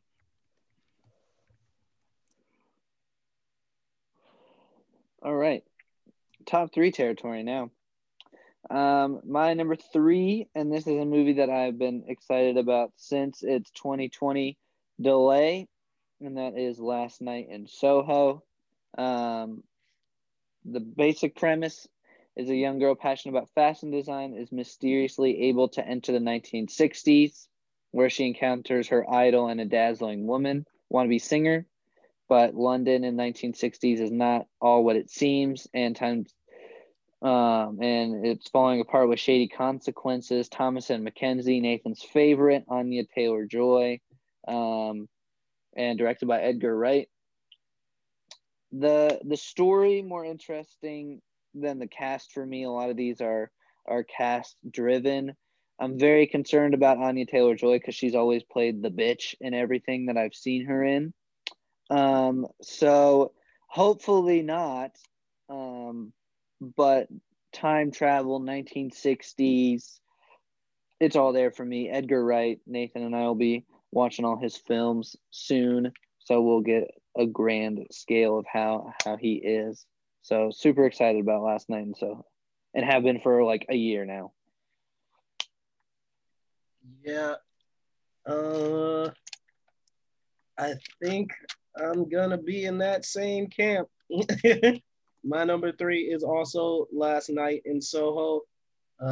Yeah, just what Nick said. You have Edgar Wright, so you already have my attention. Time travel. I'm all on board. So I want to see this movie because I know what Edgar Wright can do behind the camera. I know what he can do with his scripts. I know what he can do with his soundtracks. So I'm super excited, over the moon to see Last Night in Soho. Phoenix got a little trigger happy there, jumping KJ. Sorry, KJ. I'm like, dang, I don't get a chance. Damn. He just got so excited talking about Thomas and Mackenzie. No issue. I'm taking Phoenix's number 4, moving it to my number 3. So Black Widow, of course, was supposed to come out this past year. Was excited about it then, was excited about it forever, and still have to wait for it. But I guess that only adds to the hype and anticipation. So that is why it's at the top of my list there at number 3. So I'm so excited about all these, even my honorable mentions. It was hard to pick what's going to leave out of the top 8, but this jump from 4 to 3 for me personally, it is the biggest leap. Like, I am so pumped for Zack Snyder's Justice League, which was my number 4. But my top 3 now, over the moon excited. I can't wait for all 3 of these. It was so hard to place these top 3. So it pains me to say this is number 3, but number 3 is Spider-Man 3. I rewatched all the Spider-Man movies over the summer. Huge fan of that character. Like I said, the MCU, I'm not a huge fan of what Spider-Man Far From Home did, but nonetheless, I'm excited about Spider-Man 3. Everyone's kind of hot or cold with what they're doing with the multiverse. You know, they are bringing back a ton of villains. Whether Andrew Garfield and Tobey Maguire come in is rumored, but nonetheless, this is going to be wild, and I'm absolutely here for it. I'm here for the fan service. I'm here for the multiverse. I can't wait. It pains me to put this at 3, but so excited about all 3 of these. Yeah, I think that would be on my top list. I'm just super nervous about the MCU and the multiverse. I low-key, and you guys can share your opinions on this. I think that it's coming too early in Spider-Man kind of arc, and I think they're pulling the trigger too quick. I think they are impulsively saying, oh, we had all this success from Into the Spider-Verse. We have to do multiverse and MCU now. So kind of nervous about that. I don't know how I agree. else feels. And I think that's a little bit why. I don't know. Like, I'm definitely nervous about it, but at the same time, this pumps me up for it more. If they just did a traditional Spider-Man story for Spider-Man 3 and had a normal villain, it would definitely make my top 8, but it'd probably be 7 or 8. I think the multiverse makes me more excited, but I'm still a little bit cautious as well. I think Willem Dafoe coming in, Jamie Foxx, Alfred Molina, it's going to be so awesome. And while I am nervous, like you said, I'm absolutely here for it. So, yeah, I just hope they go away from Iron Boy. I can't stand that. But Nick, what is your number 3? So my number 2, my number 2, and this might come as a surprise, is Dune. This was at my number 1 for the longest time. Loved Denis Villeneuve, one of my favorite directors, top 3 for me. Love Timothée Chalamet, and this cast is incredible. Probably the second best cast this year with Oscar Isaac, Josh Brolin, Stellan Skarsgård, Dave Bautista, Zendaya, Javier Bardem. The list goes on. Nathan and I don't watch trailers, but this was the case of the Batman trailer was really good, and we were super hype about that, and kind of got caught up in that hype of watching a trailer and wanted to watch the trailer for this, and it didn't ruin it for me. It just kind of decreased my anticipation a little bit. Still super excited, but I think I'll hold all judgments until I see it. Alrighty, to follow that up with my number 2, I am putting Space Jam at my number 2. Very, very excited about this film. I think it has that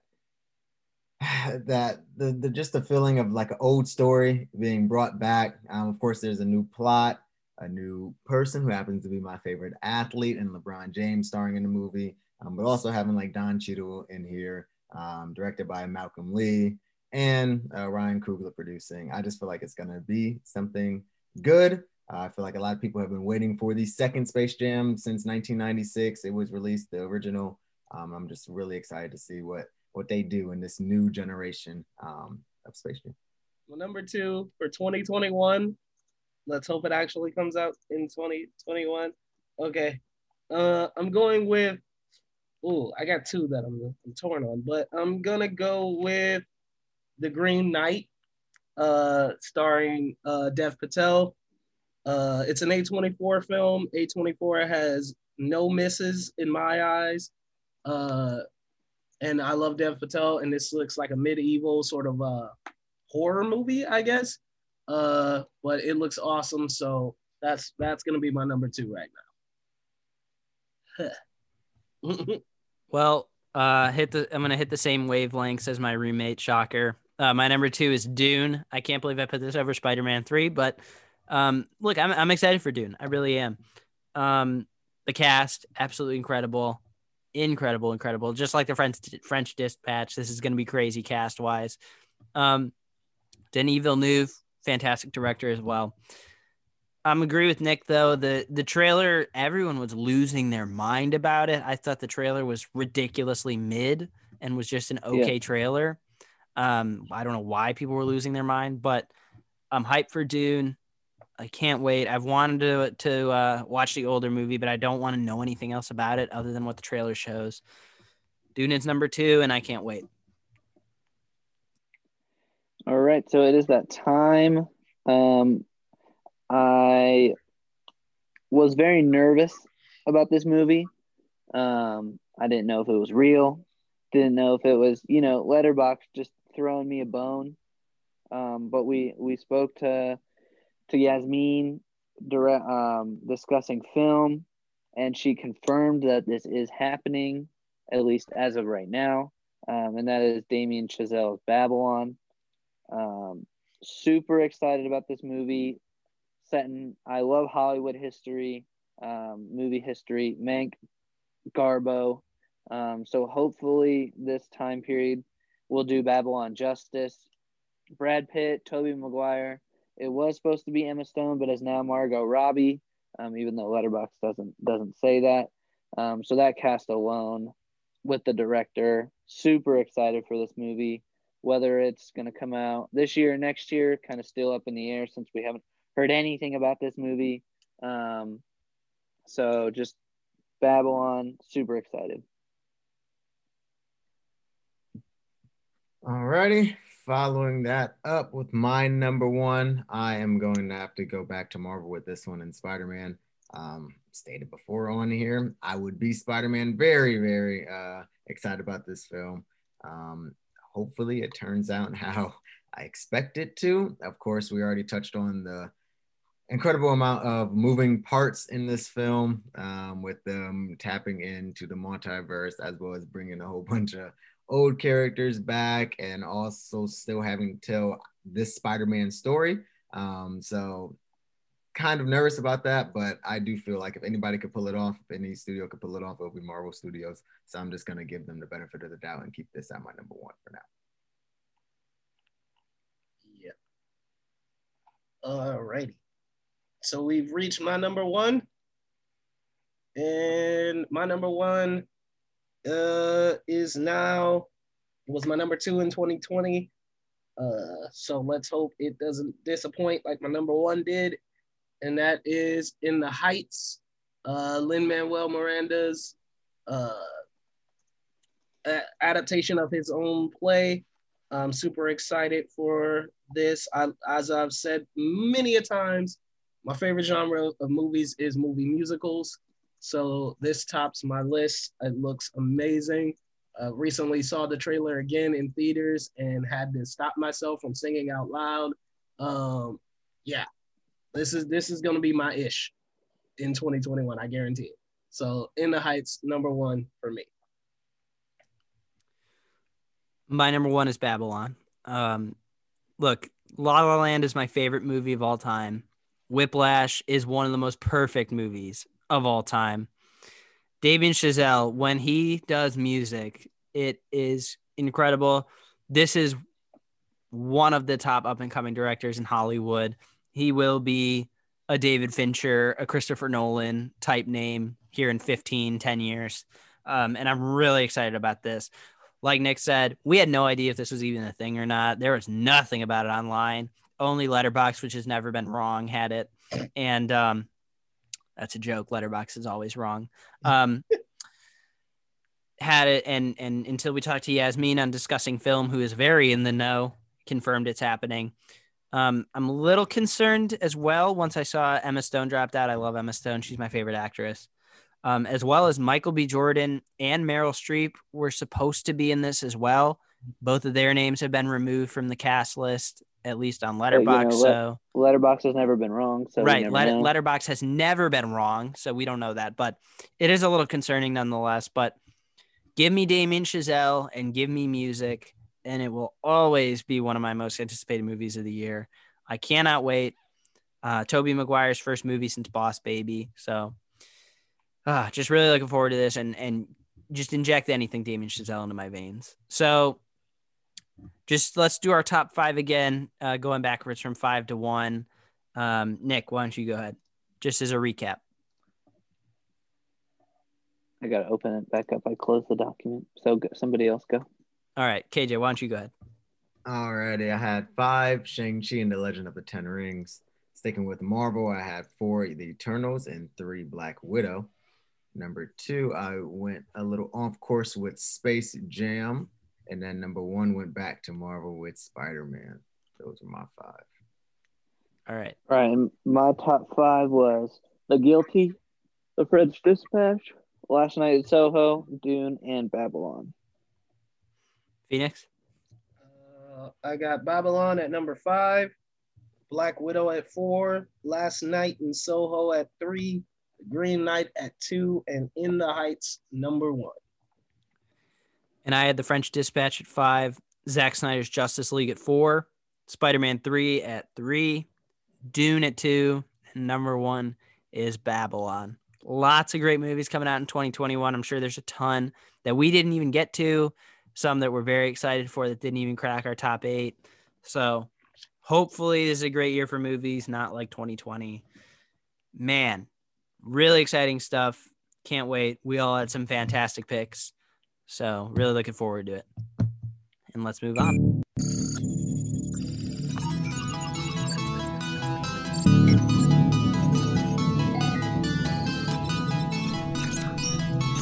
You are now entering Film Code.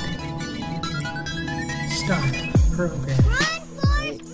I believe it is that time, gentlemen. It's time for Film Code. Nick, it was your code word this week. You remind everyone what your code word was and all of your clues, please. Yes. So my code word was babysitter. Came out from 2019 to 2009. The 2 leads were in iconic 2010s films, and the writer and director combo have worked together in the past. Okay, quick question. Do you mean 2009 to 2019? Like, what's the difference? Okay, I was just curious if you said that backwards. All right, so one other question. You said that these 2 leads were in 2010 iconic movies in 2010. Are they in iconic movies together, or are they in separate iconic movies? That's for you to figure out. You suck. All right. All right. Well, Phoenix, are you confident? No. In your guess? Not at all. All right. Well, why don't we start? Well, we'll start with KJ. We'll go most. We'll start with Nathan. I have a 3-point lead, and you're gonna let these guys copy my answer. No, I'm going last. That's how it works. That's how it works. You're in the lead. You go first. That is such shit. Are you kidding me? These guys can just cherry pick. They're like, oh, that answer sounds great. I'm gonna go with that. That is such shit. All right. Well, in the NFL, the best team always No. I should have the lead. I should go last. No, see, I don't Phoenix agrees with me. Phoenix agrees with me. Hold on 1 second. Oh no. Call it. Heads or tails, Nathan? Heads you go first, tails you go last. What does calling it mean then? Heads you go first, tails you go last.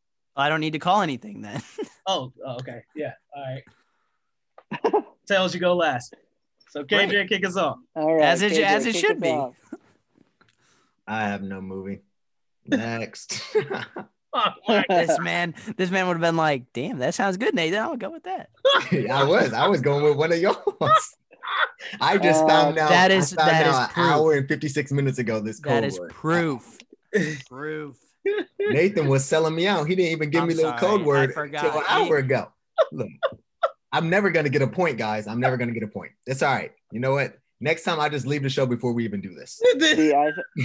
I think we should blame Nathan. Nathan's your point of contact for the show. And he didn't allow you to even try the code word. I did last week. At the beginning of, but that last week's not this week. Exactly. Yes, Nick, get on. He's just trying to keep that lead. All right. Just keep going. Keep going. Exactly. All right. Phoenix. Okay, I got a guess. I'm sure it's wrong, but this is all I got. So, All right. I'm going with a movie from 2012. I don't know if these two work together. I'm sure they both had iconic movies in 2010. I hope it was separately. 2010s. 2010s, so it's the entirety of 2010s. Yeah. I think the writer and director combo is the same person, so that's what I'm going with. So I'm going with Judd Apatow, and This Is 40 in 2012, starring Paul Rudd and Leslie Mann. So that's my guess. All right. Well, All right. Well, as a one-time, mess up fee, KJ, if you'd like to cherry pick my answer, I'll let you go in on this with me if you want. Is it right? How would I know? We'll just wait and see if You it's have right. you have the opportunity. You have 0 now. You have the opportunity to get one. Why would you not take it? You might as well just carry me since you chose. All right. So KJ and I are going in on this together because I delayed giving him it on accident. At least you admit that. All right. So like I said last week, obviously I don't know if this is right. I'm not 100% confident in this answer. Like, yes, I know this one, but at least all the clues match up. So this might not be the right answer, but at least this fits all the clues you gave. So hopefully that works. I'm a little scared on your definition of iconic because I don't know what you define as iconic and not. So we'll see. Nonetheless, I'm going with 2018's Mary Poppins Returns. This seems like a movie you'd be interested in. I don't know. This just sounds like it's up your alley. Nonetheless, Emily Blunt stars in it. Was in A Quiet Place. That had a lot of great reviews. Was in Sicario. I know you love that as well. Ben Whishaw was in Skyfall. Was in The Lobster. Skyfall is maybe an iconic movie. Daniel Craig's best James Bond movie. So yeah, I think that was it there. Paddington, he's in that as well. Paddington. Also, the director is Rob Marshall. So he has worked with one of 4 writers on this movie, John DeLuca, who was a producer on Into the Woods and Pirates of the Caribbean on Stranger Tides, which are both directed by Rob Marshall as well. So John DeLuca and Rob Marshall have worked together. I don't know if that's the right answer, but nonetheless, it fits all the clues. So at least I'm satisfied with that. Well, Yeah, I think the same thing. I am happy to inform one party that Nathan will not be extending his lead. Bro. He got the year correct. He did get the year correct. And at first I was a little bit nervous when he said the year, but the 2 leads that were in iconic movies, I think everybody here would consider this an iconic movie. Charlize Theron was in Mad Max. That's an iconic 2010s movie. And Mackenzie Davis, your girl in Not So Happiest Season, was in Blade Runner 2049. I would call that a iconic 2010s movie. The director, Jason Reitman, was also the director of Juno, which got nominated for Best Picture. And the writer, Diablo Cody, was also a writer for Juno. And that movie is Tully, and that is the movie. Are you mad, Phoenix? I saw that and I was like, I hadn't seen it, so I wasn't sure. But yeah, that makes perfect sense. There we go. You know, Nathan, it's actually been on my watch list, so I have a reason now to check it out. It's okay. The streak was going to end eventually. You know, it's fine. There's no way I could have kept like a 12-week streak or a 15-week streak. It's fine. I'm happy to get 3 after we went months without a single person getting one. I think a 3-week streak is pretty phenomenal. So nonetheless, I'm just happy my clues would have worked. So I'm happy I at least got that. What was your movie again? Mary Poppins Returns. I guess that is a babysitter. Okay. Yeah. So, all right. Well, it's my code word. I told the guys pre-show that I do not have one yet because I want to make it at least difficult. My last one, Little Miss Sunshine, was extremely easy and no one got it. So I have to punish these guys and at least give them something to look up. So yeah, that's mine. Glad I'm still in the lead. Oh, you mean when Brandon was like hair and it wasn't Tangled, it was Ratatouille. Ratatouille, garbage. That's the beauty of the code word. Phoenix. It's the beauty of the code word. Garbage. I'm sorry. All righty. Well, let's wrap this up, guys. Phoenix, tell the people where they can find you. You can find me on Twitter at IamHOReviews1. That's the number 1. And on Letterboxd under PA Clouden. Just went pro, so super excited for that. And I got a bunch of reviews due to come out either today or tomorrow. So check me out there. Nick? You can check me out on Letterboxd at Nick Spain. Going through Stanley Kubrick's filmography right now. Just watched Lolita last night, more like Lo Snooza. That was so boring. So good luck with that, Nathan. Getting through all the Pixar films. Just watched Toy Story 2, Monsters Inc. Next is Finding Nemo. You just watched The Mandalorian. Just watched The Mandalorian. I love Baby Yoda. Pascal, Mando, my man. So lots of new stuff coming out here soon on the Letterboxd. So follow me over there. If you let me know you're a fan of the show, like Nathan says, I'll give you that follow. All right, KJ, my good friend, our good friend, thank you so much for coming on again and being a great guest host. It's been a great few weeks having you on. Thank you so much for joining us again. Where can people find you? Sir, appreciate y'all inviting me again. It's always a fun way to start Sunday out being with you all. You can find me on Twitter and Instagram at Kurt Jr. _ so KURTJUNIOR _ as well as add me on LinkedIn, Kurt Russell Jr. You know, we business people out here, make them connections, make the world a better place. That is where you can find me. I always look forward to those LinkedIn shout outs. Those are wonderful from you. I'm glad someone on here plugs their professional profile. Yes, sir. You know me. As for me, my name's Nathan Pig. You can find me on Letterboxd at Nathan Pig. As Phoenix pronounces me the CEO of Hot Takes, I'm sure there's some things over there you could check out and read some of my reviews and disagree with. So please give me a follow over there. Also, make sure you follow the show over on Twitter at FilmCodePod. I talked about it earlier. We do free shout outs. We'll be doing something about watch parties and Q&As and things like that. So a lot of exciting opportunities to get involved over on Twitter at FilmCodePod. We've done a ton of exclusive episodes. Nick and I did an interview. Phoenix recapped some 2020s we didn't hit. Brandon, who has not been with us recently due to work. Brandon and I did a Mandalorian Season 2 review, which will be up soon. Tons of great content for you guys. Thank you so much for listening to Film Code. We really appreciate it. However you're listening, if you could give us 5 stars, give us a thumbs up, however the rating system works. I know it's kind of lame to ask, but it really, really does help us. And if you've made it this far, chances are you like hearing us talk about movies, so would really appreciate that. I want to thank KJ for coming on. I want to thank Nick. I want to thank Phoenix. And this has just been a blast. Thanks, guys. See you guys.